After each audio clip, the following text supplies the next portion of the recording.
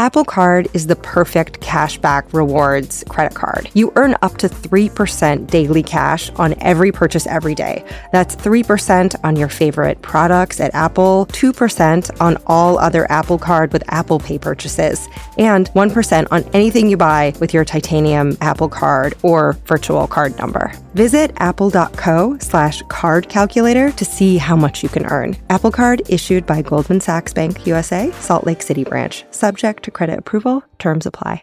Stock have too high a price? Buy a slice. Trade fractional shares of your favorite U.S. stocks and ETFs in any dollar amount you choose with zero commissions online. Get started at fidelity.com/stocks by the slice. Fractional share quantities can be entered to 3 decimal places if the value of the order is at least 1 cent. Dollar-based trades can be entered to 2 decimal places. Sell orders are subject to an activity assessment fee from 1 cent to 3 cents per $1,000 of principal. Fidelity Brokerage Services, LLC. Member NYSE, SIPC. Oh, hey, it's your neighbor who's always out vacuuming his car. And you're like, is he really clean? Or is he so dirty that he needs to be vacuuming it that much? Allie Ward, back with another episode of Ologies. Okay, so today, one half of a 2-parter on Potter. Are you ready for this? Have you been ready for this since 1997?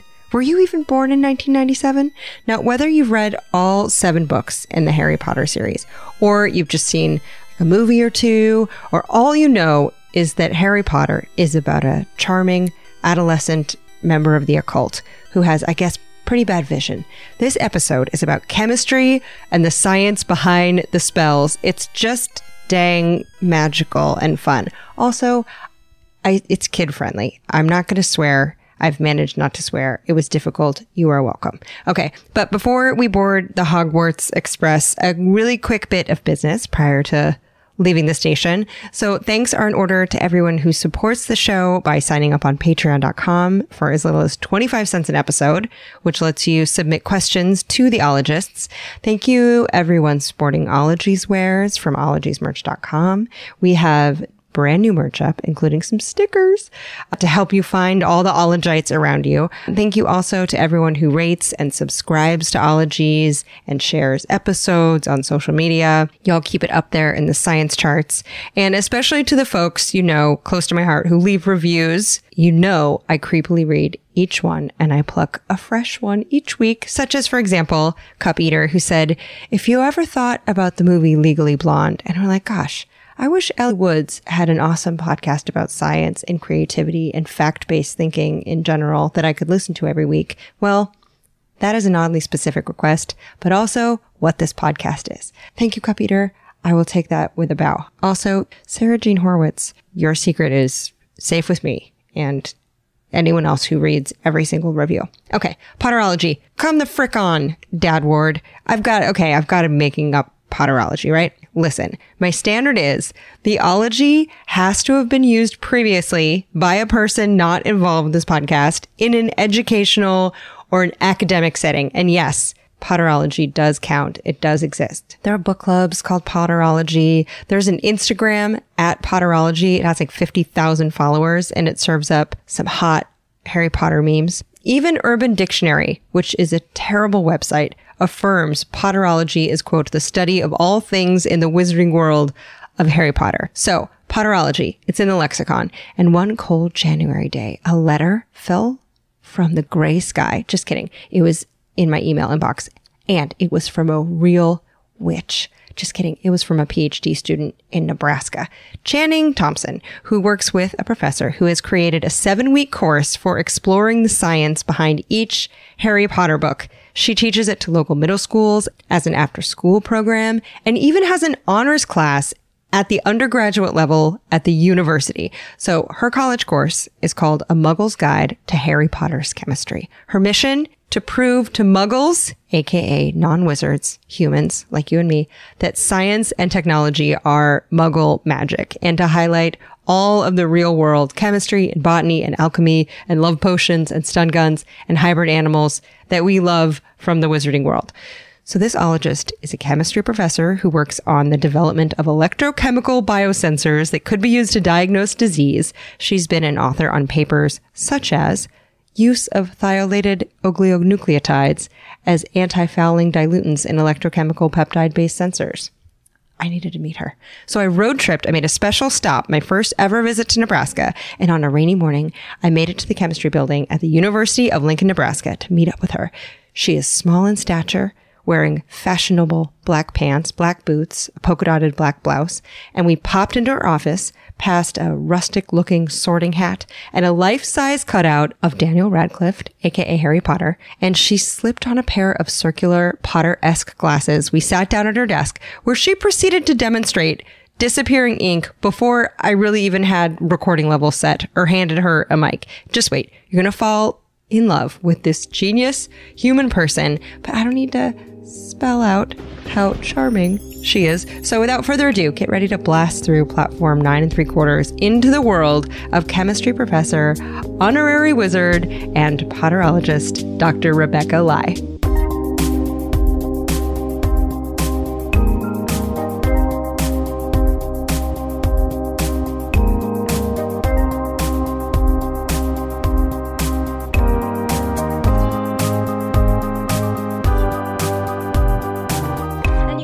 Eventually fade away again, because the chemistry is really what happens is that as this ink is basically made in a basic pH, such as like pH 11 to pH 13, so the color is blue. But the fact is that when, you know, in the presence of just exposed to air, such as, you know, that air has CO2 in there. So what happens is that CO2, carbonic acid. So carbonic acid neutralizes with the base, which is sodium hydroxide that is in the ink, dropping the pH to around pH 9 or so, when that indicator at pH 9 is actually colorless. Yes, we hit the ground running. We blasted through a brick wall and straight into her showing me a muggle's way to simulate the spell Aparicium, attempted by Hermione in Harry Potter and the Chamber of Secrets to read hidden writing from one Tom Marvolo Riddle's diary. So not a wizard? Caught in a struggle of good and evil? No worries. That special blue ink is basic, but neutralizes in air to be invisible on the paper. So she swipes a liquid 0.05 molar solution of sodium hydroxide, raising the pH again to very basic, and the message pops back up on the paper. Chemistry lesson. Magic. Intrigue. Hidden messages in a diary that Professor Lai gifts me to take home. This is literally before the interview even began, and I got to ask her anything about her classes. And I swear, we pick up the microphones like normal in a minute. It's great because we are really having a real class about it, and I remember students seeing this class on the website, the catalog, university. Someone actually wrote me, "Are you sure this is a real class that you can receive a credit?" I said, "Yes, absolutely. You have exam, you have group project that you have to work on." Yes, absolutely. Oh my God. This class closed really fast too. Basically, I only got 16 slots. It's not a big class. Honors class is only for 16 slots. And it always ended up, you know, the class will close very early because it's just kind of full. Yeah. Exactly. And some people would also mention that they would like to take the class just to have that on their transcript. A Muggle's Guide to Harry Potter's Chemistry. Okay, all right. Let's get into this. Tell me a little bit about your background with chemistry. When did you realize that you loved chemistry? I would say, I started to like chemistry when I was in high school, but I do have to tell you that it is a bit unusual path that I took. Actually, in my whole life, I've always liked arts. Not until, even my first year in college, I was still, going for fashion design or fashion merchandising major. Really? So in my second year, I switched to biochemistry. How did that happen? So in my whole life, I've always been into, you know, arts and actually really wanted to be, you know, a fashion designer. And what happens that when I took a chemistry class in my first year, and realizing that in college I went to Cal State Los Angeles, realizing that I really like chemistry, and I think there's a little bit, you know, pragmatic reason or lazy reason. I should not have my students hear about that. But the fact, because I thought that I did well without needing a lot of studying. In chemistry? I just thought, well, maybe I do actually get this. I get chemistry. I was like, wow. I just ended up doing well in the class, and I thought, wow, okay, I should try to think about this. Could be a career option. This career hunch was confirmed when she was getting her bachelor's in biochemistry at California State University and met her undergrad research advisor, Dr. Zhao. Dr. Feiming Zhao. And I really learned about, the transformative ability of research. So he basically taught me a lot about how it is to do research and also how to be a scientist, basically, to have a scientific mindset. I think that's a very important idea as to how to approach a scientific question. That's really the time that when I look at research, like, wow, you can actually do so much with research. And that's when I decided to switch to biochemistry major. And what do you think is a scientific mindset? How would you describe it? A scientific mindset is, of course, first, you have to figure out what's the question. And then you have to think about how you're going to approach it. And there are multiple ways to approach it. You can't be, I want to try that all of them at the same time. It's not possible. In some cases, it might be possible, but it's more ideal is to systematically isolate one part of the questions, because some scientific questions are really, really broad and really complex. But how to isolate, small chunks, small parts, and attack small chunks at a time and be able to get to a conclusion, because you can think of it as like a network of, questions. They're all related. So how am I going to prioritize which part I want to address first? And you have to think about the amount of time, the resources, and all the others, right? Simplify the question, or at least address one part of the question at a time. And even within that one part of the question you would like to address, there are multiple approaches to address a question. It's very difficult to try to address everything at the same time, no matter how big the lab is, I think, in general. Yeah. I think I always would say scientific process is to do things systematically, rather than trying to go, I like this, I like all of them. Well, how much time you have? If you have the time turner right over there. This is a time turner, Harry. Then, okay, you might. But even then, time turners can only go back 1 hour. So, I don't know, you still can't address too much problems. You keep turning it back another hour. Oops, go back. Right. Did Rebecca have a necklace nearby that looked like Hermione's time turner pendant? I'm going to let you guess. Also, before getting her bachelor's, she studied at a British school in Hong Kong. But for her PhD in chemistry, she went to the University of Texas at Austin and then did postdoc at UCSB. So what sparked this interest in lab work? Was it like solving puzzles as you go? What did you like about it?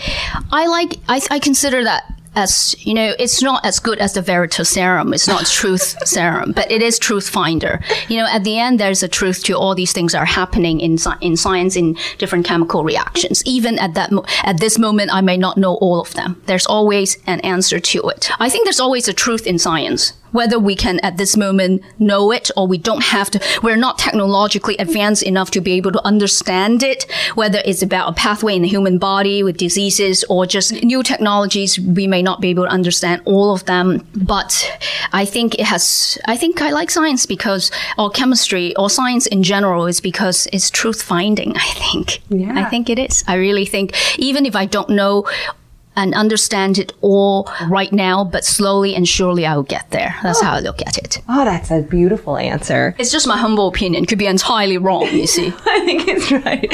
And then when you were getting your PhD, what exactly you were studying? Ions, correct? Oh, I studied electrochemistry. So then when I decided to go to graduate school, I wanted to continue on with that. Rebecca said that she had great mentors, like undergrad advisor Dr. Feiming Zhao and PhD advisor Dr. Alan Bard. So if you have academic dragons to slay, it's good to have a posse. I'm guessing both of them were more Hermione and less Weasley.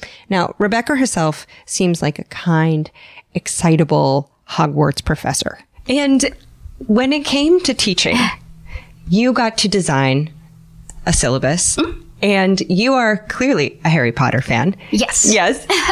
Let's actually go back to that. When did you read your first Harry Potter book? It's been such a long time, I have to say. Actually, I would say it was probably the time that the first one came out. Yeah? Yeah, 2001, I believe. The Sorcerer's Stone? Absolutely. And at that time, it was already out. That's the time that when I was like, oh, it's very cool. Oh, it's a really cool book. Yeah. So, but I didn't actually, I had that book then, but I didn't really get into seriously studying it, completely digesting the books and learning all about it until later on, for sure. Okay, quick aside, a little background on the books. The first in the series was Harry Potter and the Philosopher's Stone, published in 1997 in the UK. Harry Potter and the Sorcerer's Stone in 1998 was the US version. A name change, which was suggested by the publisher. Rowling says that she regrets it. We'll talk about that more later. Also, fun fact, the initials JK were to sidestep any issues with young boys who bristled at reading a female author. Now, J stands for Joanne. K stands for Kathleen. She didn't actually have a middle name, but she made it up.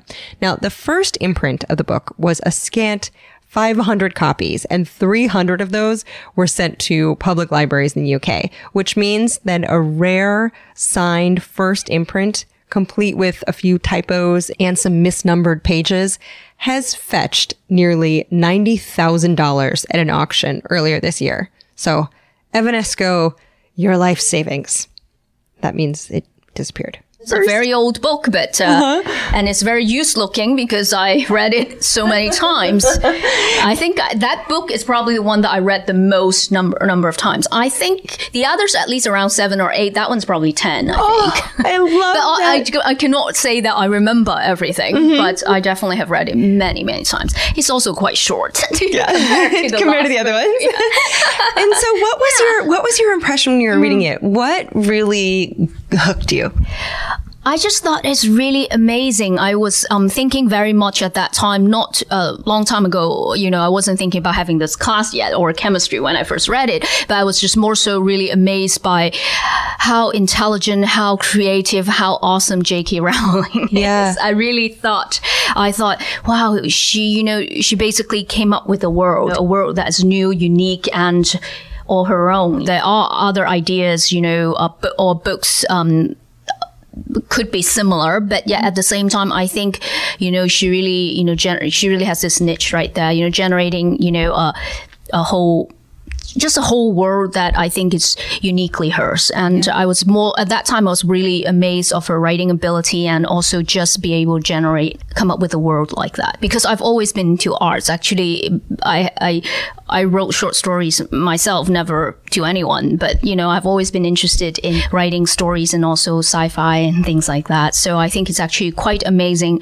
to be able to come up with an idea like that, because there's a lot of internal logic you have to make it consistent. Mm-hmm. Yes, you can generate all sorts of sci-fi world, whether it is for books or for manga or animation, anime, like Japanese animations, a lot of them got based on some really unique sci-fi ideas, but you really have to maintain that logic throughout the series. And I think she thought about it a lot, even when she first wrote The Sorcerer's Stone. So therefore, how to tie everything to be consistent. Mm-hmm. And I'm still very amazed by that, and it's very inspiring. And it's kind of like how chemistry is consistent. It's predictable because of certain chemical laws and physical properties, right? Yes, absolutely. I think so too. You learn one concept could be applied to other systems or other reactions as well. It is very, very much the case. Learning from what's previously been done and use that to advance what you are going to do or what you are currently doing is very important in chemistry, in science, as in writing as well. I think in creative writing and storytelling. It's analogous in some ways. When did it first strike you as a chemistry professor that, hot damn, I can do a whole class on essentially potterology? Were you like, wait a second, can I do, will they let me do that? Exactly. I'm sorry, I squealed. You see, very, very, absolutely correct what you just said there. And actually, the idea, I was talking to my friend who's another professor here, is Dr. Barry Chong. Mm-hmm. And I always thank him when I have these podcasts and when I talk about these classes, because he really helped me and encouraged me.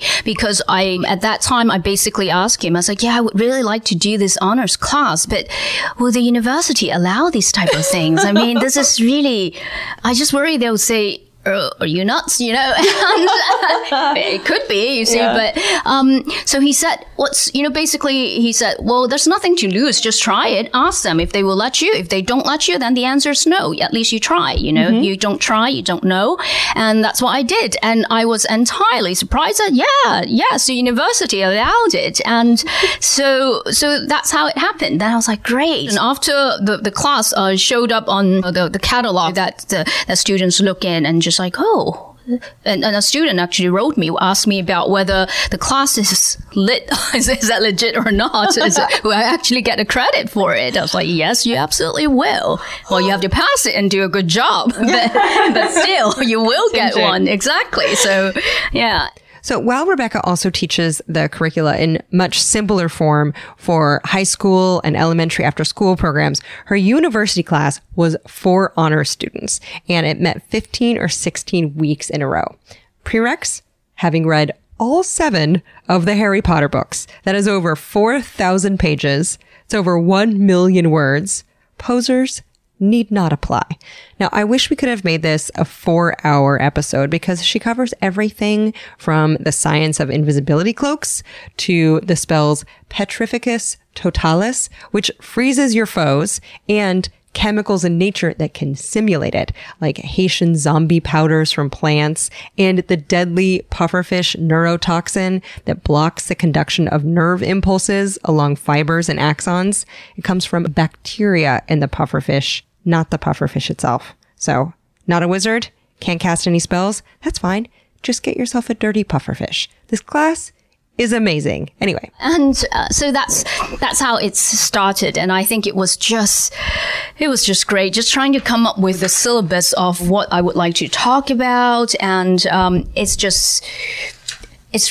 good fun. I think, really setting up the class and thinking about how to run this class to make it fun, but still educational. I think that's always going to be the case because after all, it is a chemistry class and will be graded and they should learn things, right? As a chemistry professor, as a scientist, I cannot just say, oh, I'll have a class. It's all good fun. Fun's great, but they have to learn things and have to put effort into it. And I think at the end, I definitely received, because we have students evaluation for our classes. And definitely a few students mentioned that despite it seems like it's a fun class and whatnot, I've learned a lot. There's actually a lot of science material. They learned a lot about not just chemistry, but science and technology as well. And but the most important part I would like to mention this class is that their homework, there's also, of course, attendance point because there's class participation. They need to, answer questions and participate in class discussions as well.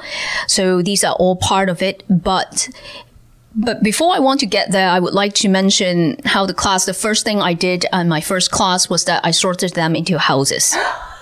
Quick aside, for those who have never read the Harry Potter series in totality, Hogwarts is Harry Potter's wizarding school, and it has different houses, kind of like fraternities, but for cool witches. Ravenclaw. Ravenclaw mascot, eagle. Colors, blue and bronze. Values, creativity, wit, intelligence, and learning. Ravenclaws kind of seem like the guy at work who's always reading books on his lunch hour, and you're like, good on ya. Hufflepuff. Hufflepuff mascot, the badger. Colors, yellow and black. Values, loyalty, justice, hard work, and patience. I feel like Hufflepuffs are the friends who help you move. Gryffindors. Gryffindor mascot, lion. Colors, red and gold. Values, bravery, gumption, chivalry, and courage. Harry Potter himself, along with his buds Hermione and Ron Weasley, all Gryffindors. Gryffindors, ultimate wingman. And finally, Slytherin. Slytherin mascot, the snake. I'm a snake. Now, colors, green and silver. Values are leadership, cunning, resourcefulness, and ambition. They seem kind of like hedge fund account managers of tomorrow. Like, congrats, you drive a Benz, but you need to also pop your collar. I don't know if I like you, but I admire you. Now, at Hogwarts, the talking sorting hat bellows your house before a packed hall of students. But in Rebecca's class, she fills it with slips of paper and then lets fate decide. I pass the hat around and they all pick one. If they pick the green snake logo, the Slytherin's logo, so they Slytherin then. If they got the, if they got the Ravenclaw, so the blue logo, so Ravenclaw, and then etc. Hufflepuff and Gryffindor. After that, for the rest of the semester, they will sit with their house. Yes! Before you can take your seats, you must be sorted into your houses. So I felt in the beginning, there were like 3 friends. They took the class together, but I split them into 3 houses. Not me. Actually, the hat did. That's why I was like, I actually put those little logos, little pieces of papers inside and then seal it with a piece of paper. And I left it out overnight on that desk right over there. So to let the hat make some decisions that night, right? And it's got a night to decide, okay? And it's not related to me. Not Slytherin. You got sorted into Slytherin. That's a hat's problem. Then Slytherin House will have gained a wonderful young wizard. So it was quite funny too. I think in another class, I think in 2013, one of the students was saying that, but I'm a Gryffindor. I got sorted into Slytherin. She was very unhappy about it. Really was very unhappy about it. But what's cool was that towards the end of the semester, she actually learning more about the Slytherins and learning more about the class and working with the other students because I sorted them into teams, right? She actually had a great time still, you know, despite the fact that she was truly unhappy. I could see her face. Just like, you just sorted me into Slytherin. I was like, the hat sorted you. So, but towards the end, I think, independent of what they came into the class wanting to be in this house or the other, they all ended up learning something about different houses and enjoyed, because making new friends too, right? Because by, having them, work together for the rest of the semester with each other. And why I also mentioned that is because there are house points. I have 4 jars and I purchased this. I love Swarovski's crystals, 4 colors of it because the sapphires, the emeralds, and then, you can think of with the rubies, and then the yellow one, I end up choosing something that's more like a topaz, right? For the Hufflepuffs. And I have bags of these, crystals. And then in the beginning, they are all empties, all 4 jars. And then when they answer the questions correctly, I award 10 points. Basically, it's to mimicking what they have at Hogwarts, right? Because they have these 4, big jars. They're not really jars, but columns of it. You can see how many would they gain house points. They'll open the valve, and then be like, ooh, 6 rubies just dropped to the bottom. Yeah. The Gryffindor got 6 points or 10 points, right? So that's also what I did as well. So the 4 jars. I have never seen so many hands going up. Yes. Because usually you would think of college classes, most people, you ask a question, they're like, I don't want to answer your question. Yeah. I know the answer, but I just don't want to. I'm just kidding. But you could see just, and realizing that I think no matter at what level, college or K-12 level, everyone likes to win. Yes. So in the college level class, they also have final projects in the form of a presentation, and everyone in each house has to participate. No ducking behind the loud person in your group. Wallflowers.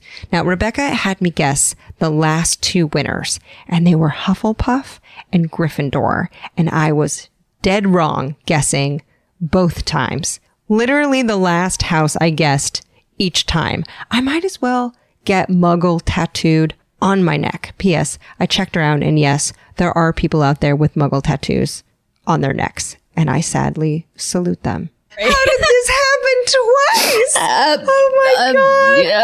Magic is not on your side today. Sorry. Such a muggle. I need to give you some potions. Oh no. And I do want to talk potions. So tell me about the lessons that you run through. I want to hear about the chemistry lessons on your syllabus that you relate to the books. What are some big takeaways that you're able to give people based on the book? Yeah. So first I started with, talking about Sorcerer's Stone and about gold, because Sorcerer's Stone, right? That stone's ability to basically touch anything and can turn it into gold. So I talked about the history of gold and why the chemistry of gold, why gold is something that's so sought after back in the medieval times, right? Why is gold such a unique metal compared to other metals and lesser metals, etc. So I talk about gold. I spent 2 lectures talking about gold. And I think, based on the student evaluation, the gold portion ended up being actually the most well-liked lectures. What are some lessons about gold? What are some takeaways? Because I've died to know.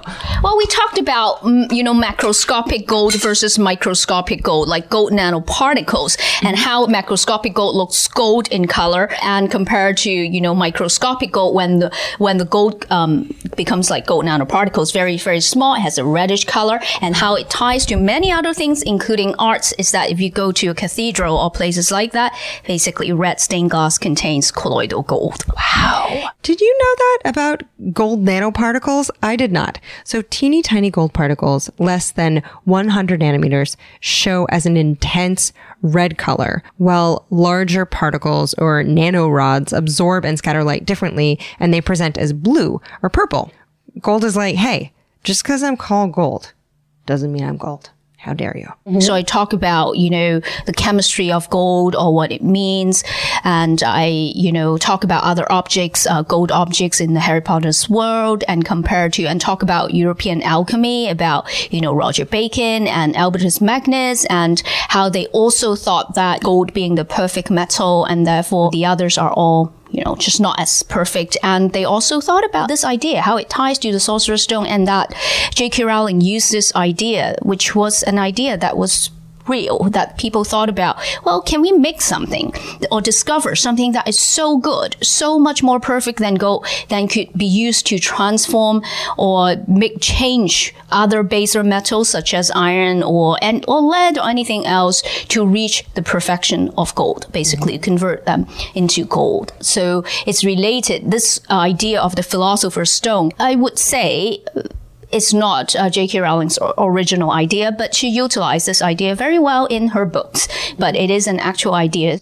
P.S. Side note, for those who aren't up on centuries-old alchemy gossip, a Philosopher's Stone was a real thing folks were looking for. A philosopher back then didn't necessarily mean someone in like a turtleneck writing essays about nihilism, but rather literally a lover of wisdom, aka a scientist. Now, who was Albertus Magnus, or the Big Albert? He was a 13th century friar, philosopher, perhaps an alchemist, although scholars disagree about the degree to which he dabbled in gold making, but he did believe in the occult powers of rocks. So, if Big Albert wore a bra, he'd have a crystal tucked in it. We both know it. Now, Roger Bacon was a contemporary of Biggie Albert, and he had a reputation as a wizard. He also reportedly owned a mechanical bronze face that could answer any question you asked it. This was called a brazen head, kind of like a magic 8-ball, but metal, and look like a decapitated head.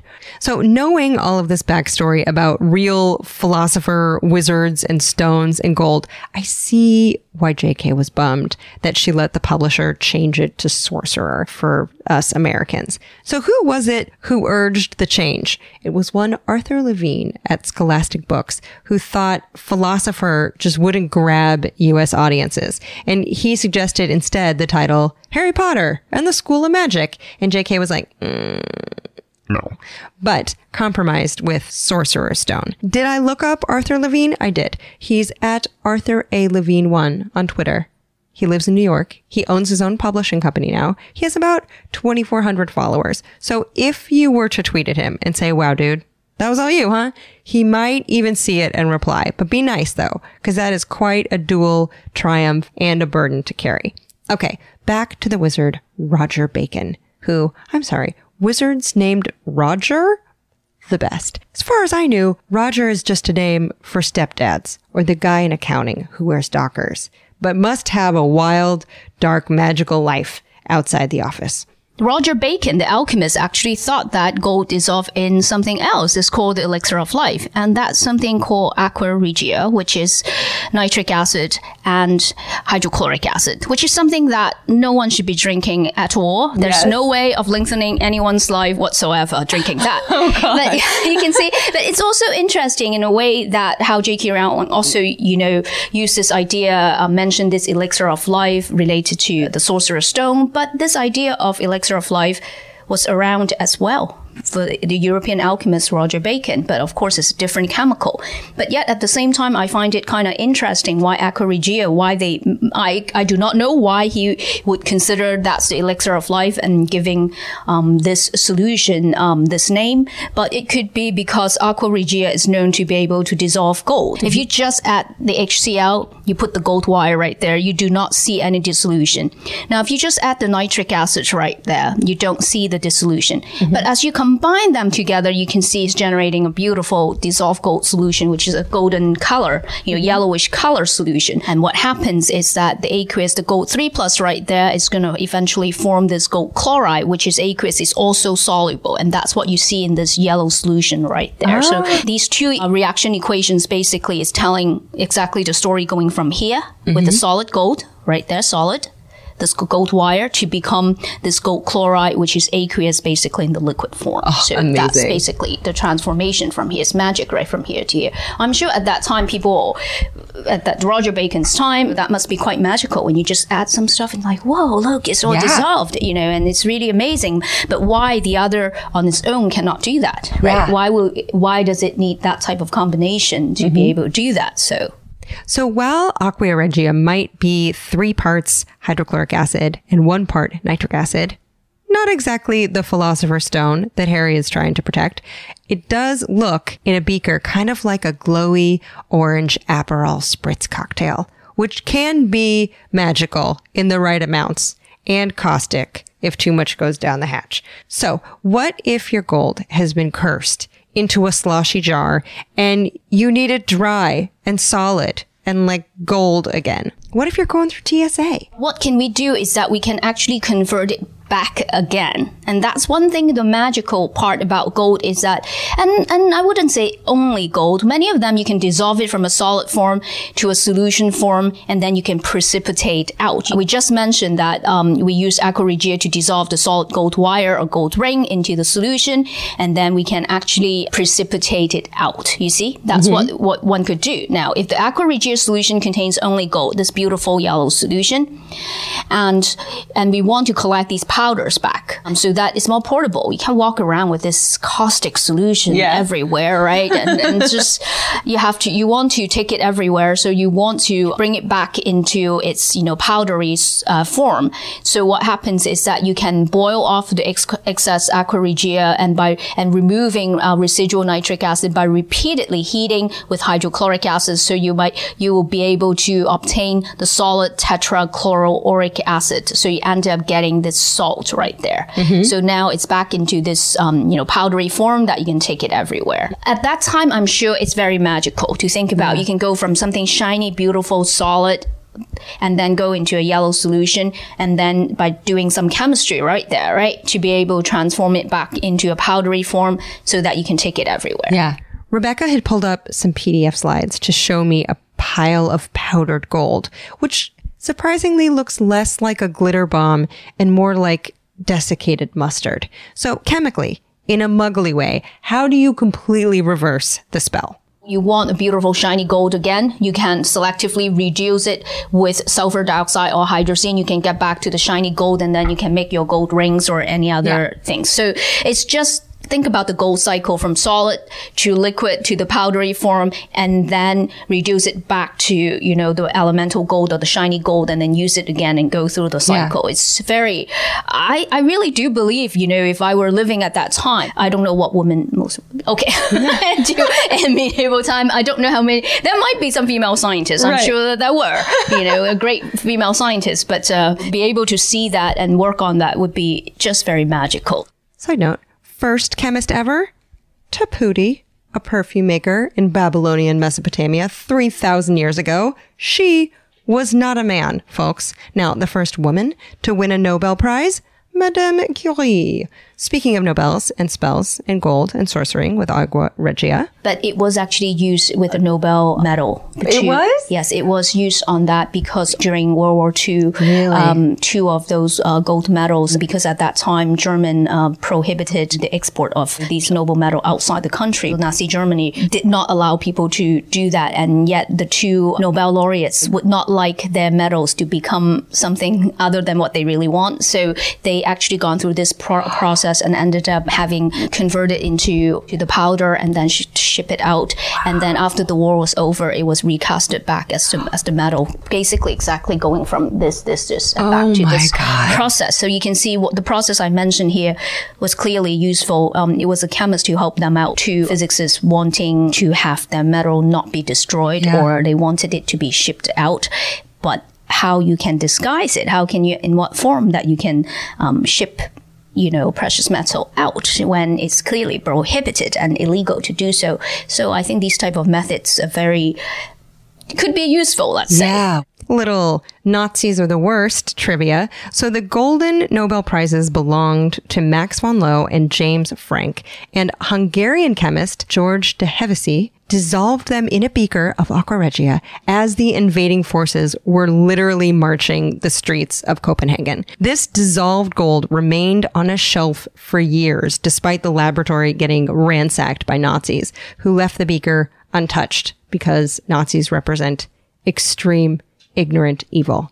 P.S. If you're like, man, can you imagine being smart enough to win a Nobel Prize? I will never be that perfect. I just want you to know that on the official nobelprize.org site, on the very website that affirms this story, there is an easy to miss typo. So let that be a lesson that perfection doesn't exist. But perseverance through obstacles and failure does. Of course, we're scientists, chemists, physicists, we like to talk about Nobel Prize. Who doesn't want to have one? I mean, I know most people will not have one. I'm sure we're all aware of that. But doesn't mean we have a tiny, small amount of hope that we would like. I think most would like to have one. Yeah. But so you can see before 1980s, actually 200 grams of 23 karat gold, 24 karat gold is pure gold. So that's a lot of money. But later on, it's changed. Now it is just 175 grams of 18 karat gold plated with pure gold, but actually it's green gold. Basically, it's the silver gold alloy. If you have heard of what green gold is, basically silver gold alloy. So they've made it a little bit cheaper. Yes, correct. The Nobel Prize is beyond the value of a Nobel Prize to the person who received it. It's a lifetime's work beyond that, $53.80 US. Yeah, which is, I think, what my 2007 Prius is worth. So but it's much more than that. It's the fact that it's a huge honor. Of work, the honor and also the amount of work to go into that, to continue to believe your own idea. Because a lot of times when people first started, even if you were to ask a few of them, a lot of them perhaps might thought, oh, I didn't think the idea would work out, but I just kept, in the initial trials, things were not working. I could have given up, but I persevere again and again, and eventually believing one's own idea and eventually be able to get there. I think there are a lot of that kind of story. If you interview different, Nobel laureates, I think not every single's career, it's just like, sail through. Okay, I came up with this idea and I tried it and it worked. It continued to work. It's not always like that. Of course, there are cases that are like that, but there are also cases in which people, truly have to persevere to really, got a lot of challenges, but they were not giving up. So they just continued to work at it and ended up becoming successful in doing what they set out to do. So, including J.K. Rowling, who started this book in a napkin. I know. In a coffee shop. J.K. Rowling's writing brought impact on so many people. Yeah. And I think it's amazing. Oh my God. She is amazing. I do hope one day to meet her. Oh my gosh. Maybe you can help me with it. Yeah, I feel like enough tweets. With enough tweets, perhaps one Rowling will learn of Dr. Li's homages to her. Do you think? Also, on the topic of napkin drafts, I've looked into this further, and Rowling says that she had the first ideas for the Harry Potter series while on a train from Manchester to London, which had been 4 hours delayed. Also, J.K. Rowling's parents met on a train. 2 reasons, perhaps, why trains and terminals might make such charming appearances. Now, P.S. train nerds, please see the Ologies episode, Ferroequinology, for more shockingly kid-friendly train information. Anyway, J.K. started writing the books by sketching the characters, perhaps on a napkin, and then wrote much of the rest of the books in cafes as a single mom, herself nursing 1 cup of coffee for hours while her newborn slept in a stroller nearby. It seems that the scientific method of a hunch followed by trial and error plus determination works not only in the lab, but also while staring at a blank page. On Rowling's website, she shared her struggles and advice, and she says it took her 7 years to write and publish her first book because she was convinced it was rubbish. She continues, just giving the pep talk of the century, writing, "Fear Fear of failure is the saddest reason on earth not to do what you were meant to do. Ultimately, wouldn't you rather be the person who actually finished the project you're dreaming about rather than the one who talks about always having one to do?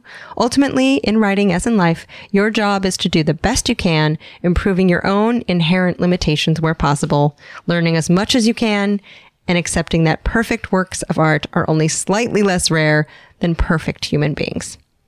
Pop quiz. How much did I cry while working on this episode? So inspired by her. If you guessed a truly embarrassing amount, and thank God you were alone, 5 points to your house. As long as we're getting mushy, each week we donate to a cause of the ologist's choosing. And this week, Rebecca chose PBS.org. And PBS provides content and experiences that inspire, inform, and entertain over the air, online, in the community, and in the classroom. Nearly 50% of their funding comes from individual donors and viewers. So a donation went to PBS.org in Rebecca's name. That donation is made possible by having sponsors, and here are a few words about them before we talk about spells and technology. Okay. This show is sponsored by BetterHelp. So is my brain. Here's a thought experiment. Think of all the time that you spend just scrolling on things or not doing the things you want to do. I know, time is the most valuable thing that you have. Oh boy, let me tell you, I had to learn this over time. You know what helped? Therapy. Therapy can help you figure out what matters most to you and how to prioritize it so that you like your life more. And where I learned that was BetterHelp, because yes, I have been a client. So if you're thinking of starting therapy, I know how hard it is to get started. BetterHelp makes it very easy. It's entirely online, it's convenient, it's flexible. You take a quick questionnaire, they match you with a therapist. Instead of just Googling and trying to find someone with an opening, BetterHelp makes it very accessible, and I like that. It's also more affordable than traditional therapy. And you can chat, you can text, you can do video calls, you can do phone calls. For some reason you are not vibing with your therapist, you can switch at any time, no extra cost, no drama. So let me tell you,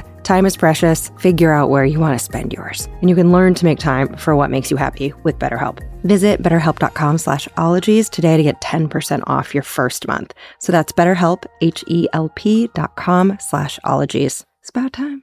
KiwiCo. You know I love KiwiCo because making stuff and learning while you do it the best way. And KiwiCo is great. They deliver seriously fun learning for kids of all ages. They have these hands-on projects and activities, and each month kids receive crates that are engaging and that introduce them to things like science and technology or concepts in art. And I love that all the things you need are in there, so you're not going to be running out to the store to get pipe cleaners. You're not going to run out of glue or something. And KiwiCo tests these crates with professionals and with kids to make them the best they can be. There's so many different projects depending on what your kiddo's interested in, what age or grade level they're at. You can discover the science of magic. You can engineer a domino machine. These make great gifts. I have given these to so many kids. And I also like that there's no commitment, so you can pause or cancel crates anytime. So redefine learning with play. You can explore projects that build confidence and problem-solving skills with KiwiCo. Get 50% off your first month on any crate line at KiwiCo.com with the promo code OLOGIES. So that's 50% off your first month at KiwiCo.com, promo code OLOGIES. They're going to love it. Okay, here's how I like my clothes.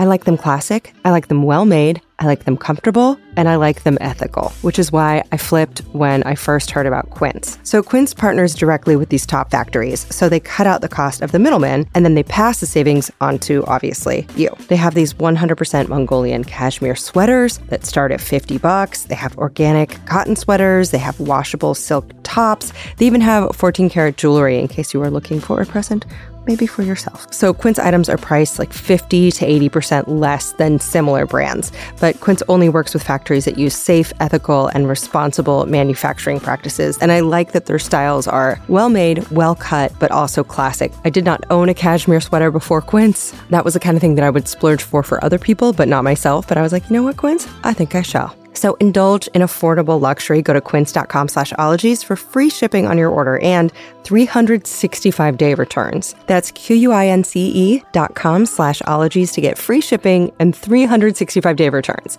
Quince.com/ologies. You look amazing. How you doing on that D, that vitamin D? Could be better. I feel ya. Some of us are coming out of a winter. I don't know how much outside time you get. I don't know how your vitamin D is dietarily, but I know a lot of people, including myself, especially women over 18, 97% of us not getting enough vitamin D from our diet. Ritual's like, how about I help you? They're a clinically backed multivitamin. So skeptics, here's a multivitamin that's like, yeah, we use science to formulate this. I think you're going to like it. Ritual multivitamins are vegan. They're gluten and major allergen free. I also like that Ritual is a female founded B Corp. So they're doing good for the health of people and the planet. Ritual multivitamins are also gentle on an empty stomach. I like that when I open mine, they have kind of a minty essence. I've got Ritual vitamins in my belly right now, to be honest. I take them every day. They have kind of a lava lamp look with oil and beads inside. I also have their melatonin caps at night when I need to go, bye-bye, Z's. So no more shady business. Ritual's Essential for Women 18 Plus is a multivitamin you can actually trust. And get 20% off your first month for a limited time at ritual.com/ologies. So start Ritual or add Essential for Women 18 Plus to your subscription today. So that's ritual.com/ologies for 20% off. All right. Let's get back into it. And now what about spells and technology? Yes, spells and technology. Even though I end up not picking all the spells that are the most, commonly used, but I pick the ones that in which I can talk a lot about the science. Yeah, give me some of them. For example, like impervious. Impervious is a spell that is used to make sure that, substances such as water will not affect it. Of course, it was used very much when Harry was playing the Quidditch game. So impervious basically making sure that my glasses will stay perfectly fine in the rain, just like Harry's glasses when he was playing Quidditch in the third year, right? Prisoners of Azkaban, he was playing in the storm, right? Okay, side note, if you haven't seen or read it, Harry is being pummeled by rain. It looks like CNN hurricane coverage, just lightning chased by ghostly dark dementors in the sky. I do not know what kind of liability insurance Hogwarts has, but it cannot be cheap. So what do we have is that impervious actually used in other occasions as well in the book, but I think the most famous example or that people relate to is the one I talk about, Harry's glasses. That Hermione's basically is always the smartest one's like, impervious, okay, your glasses are fine. Go win the Quidditch match, okay? Don't complain, stop it. Okay. So and how do you get your glasses from fogging up? For me, exactly. That's what I'm going to say. Rain-X, right? If you think Rain-X or Aquapel, I would not recommend that for glasses, but Rain-X is very good for your car, right? For the car windows, the windshield, and same with Aquapel. It's basically, they have these polysiloxanes, have functional groups that end up bind to the OH group on the glass surface, and therefore making it, the surface chemistry that you basically making it difficult for polar solvents, such as rainwater, to wet the surface. So products like Rain-X have compounds called polysiloxanates that have functional groups that bind to the glass surface, and that changes the surface chemistry, making it harder for solvents like water to wet the surface. And Aquapel is another product that has fluorinated compounds, and that binds with the glass surface. So windshield wizardry with magic for muggles. Now, another way the impervious spell could work via chemistry, Rebecca says, to turn your eye, or rather your SEM scanning electron microscope, toward lotus leaves. The lotus effect is that if you think about looking at a lotus leaf up close, it's beautiful and green. But if you look at it under, an SEM and to see, you will see that they have these little tufts of sticking out. Oh. So it's actually not flat. It's basically have these little tufts sticking out. And that's one of the reasons why you never really look at to see lotus leaf being super dirty. It's because of using this nanostructuring, having this nanostructuring effect that enables the water to just roll off and taking the dirt, the soil particles and whatnot with it. So you can see the rain, the water, and then just go away, right? If you think about that. Yeah. And that's due to the nanostructuring, the unique surface of that lotus leaf. So from afar, we cannot see that. But people, now that's research, right? The fact is that people, first of all, have to build powerful microscope to be able to see it. If not, you wouldn't know, right? Yeah. So by seeing that, they're like, wow, okay, how does that happen? Having these small little nanostructures, these little tufts sticking out, how could this be a self-cleaning technology? So once people figure out, the science behind that. They use it to do a lot of things. I think they have a paint called Lotus Sun. We actually got some sample in the lab that they gave us for free because I mentioned about that I'm using this for outreach and for education. And you can paint the wall, and then when it dries, it will have these little spikes and nano features or micro features sticking out, so that if you paint the wall and then the rain will just, so that dirt and all these things will not stick. Wow. Especially for the outside of the house is very important, right? So again, you can think about it. It's paint that's derived from information people obtain when they study lotus leaf. When water drops on these ultra hydrophobic lotus leaves, these are Nelumbo plants, lotus plants, it beads up and it looks kind of like a ball is just sitting on the surface. And it turns out that the more boingy and ball-like the water droplet looks is an indicator of how hydrophobic the surface is. So imagine the difference between a bowl overturned on a countertop versus a partly deflated basketball on the countertop versus a pretty much fully inflated basketball. So the angle of contact between the droplet and the surface even has different names. Wenzel is the kind of deflated ball shape, and Cassie Baxter is the rounder droplet. So does anyone need a pen name for a fantasy or sci-fi novel you're newly inspired to write? May I suggest Cassie Baxter? Okay, side note, that Lotus technology exists in hydrophobic shirts, which is perfect if you're a proud slob who can't do an impervious spell, or if you just want to Google hydrophobic shirts and watch people intentionally spilling barbecue sauce on themselves, then marveling in wonder. Rebecca explains. And they also have nanostructure shirt as well. We actually have a shirt that it's in the lab. If you spray water on it or your coffee, it just drips. It will completely not absorb. Mm-hmm. It's again because of the texture of that shirt, how they actually made that fabric is utilizing the lotus effect as well. And so that's like impervious. It's impervious, absolutely. And that's how I look at it. Actually, not just impervious, because they have a few spells such as, Scourgify and Turgio. It's also about self-cleaning, how to, in Harry's world, they have that when things get dirty. I've always wanted to use that spell. But you can see we also have self-cleaning technology right there, right then. So which one is actually better? I have to say, I think ours is actually quite up there, Hey, this is not bad, right? Aparicium versus our sodium hydroxide. Yeah. Oh, that's amazing. So that's one of the spells that I covered quite a bit. Aparicium, by the by, would be the incantation behind that invisible ink from earlier. And that can be used to reveal invisible writing or invisible illustrations. Hermione attempted this charm again on Tom Riddle's diary to no avail, as there was nothing written in it.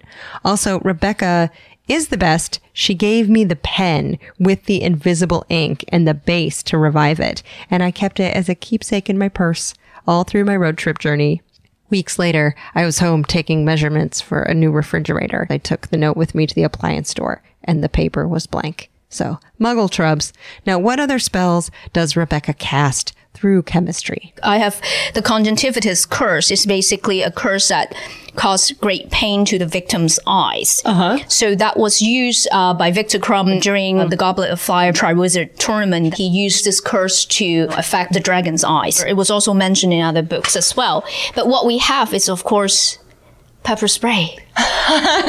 Capsaicin, oleocapsaicin, exactly. So I spent time talking about, they have the conjunctivitis curse to affect people's eyes, and we have one that's even better. Cover your nose and mouth as well, actually. Right? How does that it's work? a mucous membrane. So it's capsaicin. Capsaicin is from, it's a compound from chilies, right? Mm-hmm. And when basically all the pepper spray got different concentration of capsaicin. Some could be pretty high. Most will have around 2 to 10% of oleocapsaicin, but doesn't mean the higher the merrier. Actually, you want it, you want the fluid to be really light so that it could penetrate the membranes of your nose and eyes quicker. Mm-hmm. At the end, this is a defense and perhaps offense. You want it to work very fast, okay? Yeah. You could just, even if you have to, I'm sure Victor Crumb would try on that dragon. You really would like that to be fast, seriously, okay? The Chinese fireball.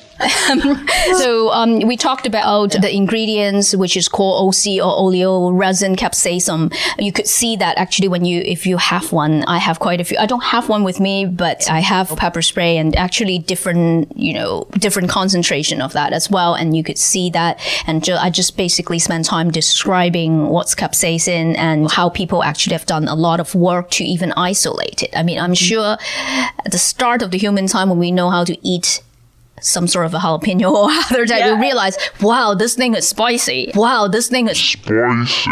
And, it takes a lot more science and chemistry and to work up to actually figure out what's a compound, isolate a compound that it's a molecule that is responsible for this feeling, right? Yeah. So actually gone through a lot related to analytical chemistry. I'm an electrochemist, but I'm also an analytical chemist because I like to analyze what's in, food or different type of complex samples. I want to know what's in there. P.S. If you have not ever scorched your own eyes or mouth on a hot pepper, you may not know that Scoville units measure hotness, with a bell pepper being a 0, a jalapeno going up to 3,500 Scoville units, a habanero, which has reduced me to tears, ranks on average 250,000 Scoville units. So what is the wizardy dragon's breath pepper rated at? 2.5 million Scoville units, nearly doubling the Scoville units of former record holder Puckerbutt Farms Carolina Reaper pepper, which itself has sent people to the hospital. So dragon's breath peppers must be the muggles' answer to the conjunctivitis curse. Yes? Not so fast. Puckerbutt Farms takes the lead again, with owner Smokin' Ed Curry cultivating a new, not even commercially available Pepper X that hits the 3 million mark, surpassing dragon's breath. P.S. Why does capsaicin hurt so much? Oh, it triggers the same pain receptors that think you're literally burning alive, which is why you start sweating. Also, you release endorphins and dopamine. So in lieu of a spell that keeps you chipper, just pack hot sauce in your bag. Now, how do they know how hot is hot? Ask a chemist. So they compare to, ghost pepper, habaneros, and, jalapenos, scorpion peppers, and all sorts, right? So you can see that's actually, in order to obtain those information, they actually have to analyze, mostly using chromatography to be able to separate and then quantify. When they make a mixture of this chili pepper, they have to, first of all, digest the sample, and then they have to clean it up and then inject it into an instrument and then look at separating these different species. Because the fact is, food samples are very complex, right? Got tons of things in there. Or you can do that for the Buffalo Wild Wings sauce. And that's all analytical chemistry. Yes, absolutely. Actually, I would like to mention that I think 2 years ago, or maybe even more, that because I teach a class called, analytical chemistry, basically it's an instrumental analysis class. 2 years ago or so, one student actually studied the amount of capsaicin in different types of chilies. Wow. And he likes chili himself, he eats spicy food, and also he grew this chili, and he wanted to study when the chili pepper that's from home, when he processed it differently, dried in the oven versus other methods, will it change the amount of capsaicin in it? Mm-hmm. And also if it's grown in different environment, like a certain different type of soil, will it affect the same chili plant? Will it affect the fruits, which is these chili peppers, the amount of capsaicin in there? So it's actually really fun. It's one of the students in my class who did a project like that. Rebecca kind of hooks people into chemistry by letting them study things that they already love. And in her analytical chem class, one student is analyzing what makes Chanel No. 5 perfume smell like Chanel No. 5 perfume, and why imitations are a little off. The nose knows, but the analysis shows, I suppose. So that's why analytical chemistry and analytical science is very important. And that's why this class that I'm currently teaching, the students get to spend half of their semester analyzing things that they're interested in, whether it's about perfumes, real versus imitation. So it's really fun, especially when you have, 13, 12 students, etc. And each one come up with something that's drastically different. Another student is testing a different olive oil to see if the amount of antioxidant polyphenols correspond to better taste, although they're not allowed to lick anything inside the lab itself. Now, if this episode has taught you anything, don't drink a beaker full of Aperol for so many reasons. Speaking of eating, one thing about the Harry Potter series I find challenging is that I end up slowly reading the feast scenes. And even though I don't even know what treacle is, I'm starving and I'm taking a break to go stir pudding mix with a splash of coffee creamer and toss in some corn pops. I am a kitchen dragon and my fuel is carbs. Now, Rebecca said that one aspect of the course is, of course, food science, starting with none other than the kaleidoscope of flavors in a bag of jelly beans. Yes, we actually have that. I talked about the process of how jelly beans are actually made. I talked about the process of not only that is that in food science, 1 to 1 may not equals to 2. So if you mix a few flavors together, you will completely actually taste a different flavor. Wow. And the Jelly Bellies people, they know that. They absolutely know that. I think everything is top secret, very proprietary. Yeah. It's because they did a lot of work. For example, I looked up their process when I talked about jelly beans for my food chemistry lecture. They really, they analyzed, like, for example, making the pomegranate jelly bean, they really analyzed the juice from the real pomegranate, and they use, separations, they use, separation techniques such as chromatography, they use mass spec to analyze what's in there, and they want to know what's the concentration of each of these compounds, the components of this, pomegranate juice, and see, can they recreate that in the lab into this jelly bean. So you can see the scientific process to make a flavor that is so close to the real thing is a lot of work. Okay, side note, I fell into a deep badger hole, and I think this would be otolaryngology, but I believe a man by the name of Ambrose Lee heads up Jelly Belly flavor science. Boy, howdy, would I like to ask that smart person stupid, disgusting questions. Meanwhile, Rebecca explains. Basically, as they design new flavors, they will have the people actually, maybe have a bite of the real thing and then taste that bean and then gotta be the same. So they actually has gone through, very, I think it's really rigorous process in terms of, for food science is amazing. I think to really understand what's in there so as to recreate it. Jelly bean chart. Okay, here. But you can see they actually encourage you to eat a chocolate and then I think it's a cappuccino. Yeah, and then something like that. A strawberry and a blueberry and become something else. And then if you want a honeydew melon, you go with a cantaloupe and green apple. You can eat a whole banana split if you do it right. Exactly. If you do it right, you see, and that's why they themselves, I think it's really amazing. I mean, I could see why people think Jelly Bellies are not the cheapest jelly beans you could find around, but yet if you think about the kind of processing, these people, the creativity that they put in is very amazing. And I think I could see creativity. I could see amazing science in anything. I really can see that. I think that's why people think how I can correlate just some sci-fi books of Harry Potter or some books to science is because you can see that just in terms of you look at how much food chemistry and food science got into how people think about these type of combination. And each of them takes a lot of time to actually develop that bean, this bean, and then try out under what conditions how humans' perception of taste, works. It's amazing. Okay, chew on this. Some people have more taste buds than others, but each taste bud has receptors for salty, sweet, sour, bitter, and umami. So that notion that only certain parts of your tongue can taste things, that is flim-flam, friends. That was very Hermione of me. I'm sorry. And so what do you do in the class? I have small little bags. Each one have them to ask them basically to identify without looking at the chart. Can they even say that this is Dr. Pepper? This is Island Punch?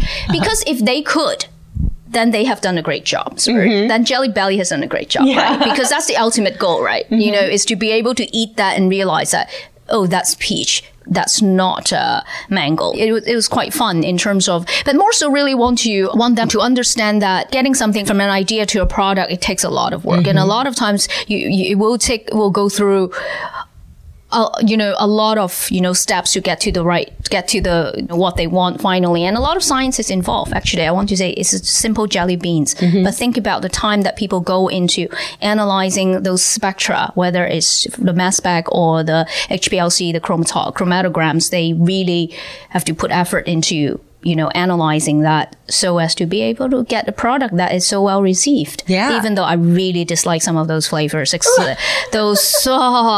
think one of my students gave that to me last Christmas or something little, you know, the Bertie Botts? flavor.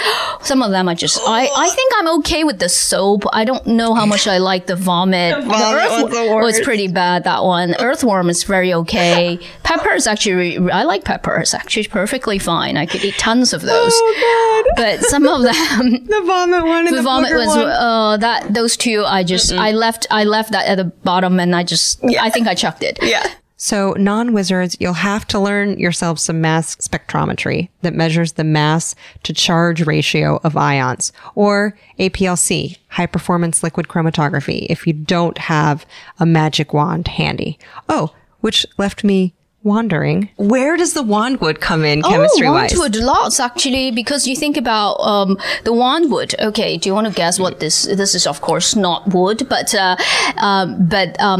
it's Harry's wand. Harry's wand is made from Hollywood, really holly plant, Hollywood. Hooray for Hollywood. The elder wand and different type of elder trees, and we also ended up talking about different types like willow, because willow is also a wandwood. I believe that is Harry Potter's mother.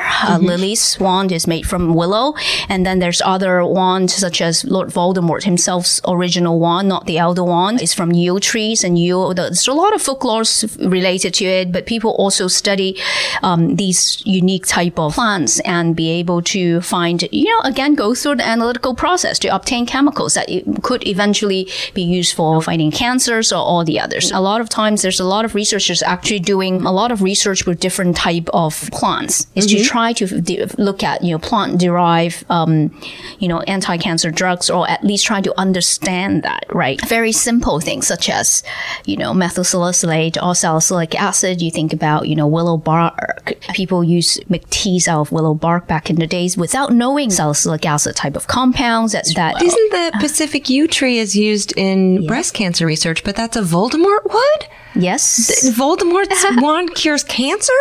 And my mind's blown right now. How do you explain that? It's because it's related to death and things like that. Yews are usually planted in the mythology. Yew trees are related to death, and they planted usually in cemeteries. Wow. Oh my God, that's amazing. Pieces of yew buried with the body can protect the soul on its journey to the other world. So there's a lot of, mythology that, J.K. Rowling, she's clearly expert and incorporates that in her books. So. Oh my God, that is so great. So that's more divination. Those more like, the myths and rituals. And of course, this is what you're talking about. Yes, Taxol, exactly. Exactly, paclitaxel. So they're all poisonous, but of course, but we can get something out of it. Not all poisons. I mean, poisons, a lot of things is that you look at it being poisonous, it's also dose response, right? It depends on how much you use. Basically, therapeutic window is very small. So therefore, you have to be very careful. So therefore, it is not telling people, oh, let's get some yew bark and then chew on it. No, that's not a good idea. Everything has to be well controlled. But nonetheless, if you look at, if how many people are trying to really study what nature is offering, and then see what one could use to improve human life, whether it's about for cancer as cancer drugs or not. So it's kind of neat. You see, that's one of the main part, because Taxol, everyone knows that, right? Exactly. Oh, that's so fascinating. For more on how the Pacific yew treats cancer, specifically its discovery in breast cancer therapies, see last October's surgical oncology episode. I promise it'll leave you hopeful. Will you cry? Maybe. Will it be worth it? Definitely. Okay, back to wands. So these are the wandwoods wandwoods: elder wand, holly, elm, yew, vine, hawthorn, willow, walnut, and of course the cores. These are the things that we don't have, but at least we can talk about the different wandwoods. So it's all related to the Celtic tree calendars as well. So basically, Harry's wand is because he was born July 31st and actually matches the holly. Wow. And then Hermione was born between September 2nd, September 29th, and she has Vinewood. So you can see these are the things that J.K. Rowling, it's not random how she chose what type of wands, what wood she chose for the trio, the three main characters. So would you be Birch because you're a Capricorn? Yes, that is correct. Oh. Birch is all right. I don't know. Actually, Willow is also nice. And so I talk about, you see, the holly tree, the name comes from holy. It repels evil, while Yule, which can achieve astonishing longevity, can symbolize both death and resurrection. The sap is also poisonous, and that's actually a quote from J.K. Rowling when people ask why she ended up choosing Yule for Voldemort and holly for Harry, because the word comes from holy. Okay, real quick. I was reading about how Professor Dumbledore had an Elderwood wand, and McGonagall had a fir wand, Hermione had Vinewood, and I, a grown woman who hasn't even finished all the books, was like, oh, I need a wand. I need to carry a polished, foot-long piece of wood in my purse at all times. This is the new me. Also, if you're curious about types of wood and haven't listened to the dendrology episode, I honestly feel bad for you. That ologist is amazing. So listen to that while you kill time waiting for the second part of this Potterology episode to come out next week. Yes. Okay. Tree chemistry. And so when you're teaching this in your lectures, is there any kind of chemistry that goes into analyzing what a wood is? Oh, I actually, in terms of like the rings, the growth and all the other, I want it to, but I want to focus more on the chemistry. It's more, but you see, that leads to one thing is that this class, when I first started it, I know we're going like not very linear here, but actually I was hoping that eventually there will be other professors in the school would be interested in a Muggle's Guide to Harry Potter's Plant Science, a Muggle's Guide to Harry Potter's Linguistic, because all the spells, many of them are Latin based. And then you can also have a Muggle's Guide to Harry Potter's Biology or Zoology, because you have all these fantastic bees, right? So I'll do the chemistry portion and have other people do that. It would be wonderful if it's within the university, but of course everyone's busy. You can see it's quite a bit of work to get to research. You have to research both the science part and the non-science part, right? To get people to correlate the two things, right? Yeah. So that was actually what I hope that it would be great to have this type of synergy, to have Nebraska UNL be Harry Potter related educational courses, you know, and things like that, because it's I cannot do all of them. I mean, I've been talking a bit about Fantastic Beasts, looking at be able to talk about biology and things like that, but linguistic, I can't do that. I don't think I'm expert in plants either. You see, there are no plants here because I kill them all. You've got a leaf over there. Not alive. That's why I only have plastic stuff, okay? Because real ones are long gone. Can I ask you some questions from listeners? But before we ask this smart person your smart and maybe, hopefully, at least a few blissfully stupid questions, you're just going to have to wait a week. I'm sorry. Yes, this chat was so long, I had to divide it into. Meanwhile, you can listen to the dendrology or surgical oncology or ferroequinology episodes, or you can spend the time reading all the Harry Potter books or watch all the movies or start your own novel. Next Tuesday, we'll learn more about her courses and we will field your questions to Dr. Lai. Now, you can also spend the week saying hi on Twitter or Instagram. We're at Ologies on both, and I'm also on both at Allie Ward, Allie with one L. And stickers and shirts, even some back to school inspired merch and backpacks are at ologiesmerch.com. Thank you to Shannon Feltus and Bonnie Dutch for that. They are also hosts of the comedy podcast You Are That, which is wonderful. Thank you to Hannah Lippo and Aaron Talbert for adminning the Facebook group, which is full of wonderfuls. Hello to all the subredditors out there. To assistant editor Jarrett Sleeper of the podcast My Good Bad Brain. And he whose name shall be spoken, Stephen Ray Morris, who also hosts the Purrcast and See Jurassic Right. Thank you for editing all these clips together. All Harry Potter films are Warner Brothers, so do go treat yourself to those films. Binge them all at once. Tell your boss you ate bad shrimp. You're out for the week. Also, the theme music for this podcast was written and performed by Nick Thorburn of the band Islands, which is a very good band. So if you stick around till the end of the episode, I tell you a secret. And this week's secret is that I still have not bought a garbage can. And also, every time I walk in a bookstore or a library, I get so excited I immediately have to pee. Okay, next week, Potterology Part 2. Get stoked. Bye-bye. Pachydermatology, homeology, cryptozoology, litology, nanotechnology, meteorology, olfactology, nephology, serology, selenology.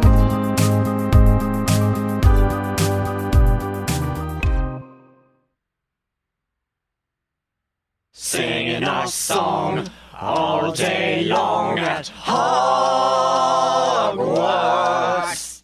When it comes to listing your home for sale, everyone and their mom has advice. Oh, honey, who's gonna want to buy this place? On a cul-de-sac? It's literally a dead end. But for professional advice, a RE/MAX agent actually knows best. Let's start with a neighborhood analysis.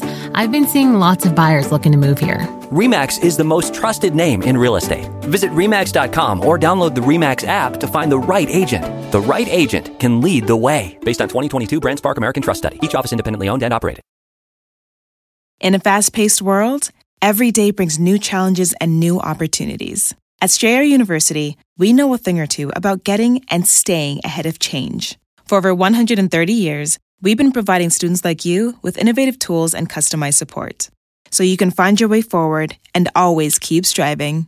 Visit strayer.edu to learn more. Strayer University is certified to operate in Virginia by Chev and has many campuses, including at 2121 15th Street North in Arlington, Virginia.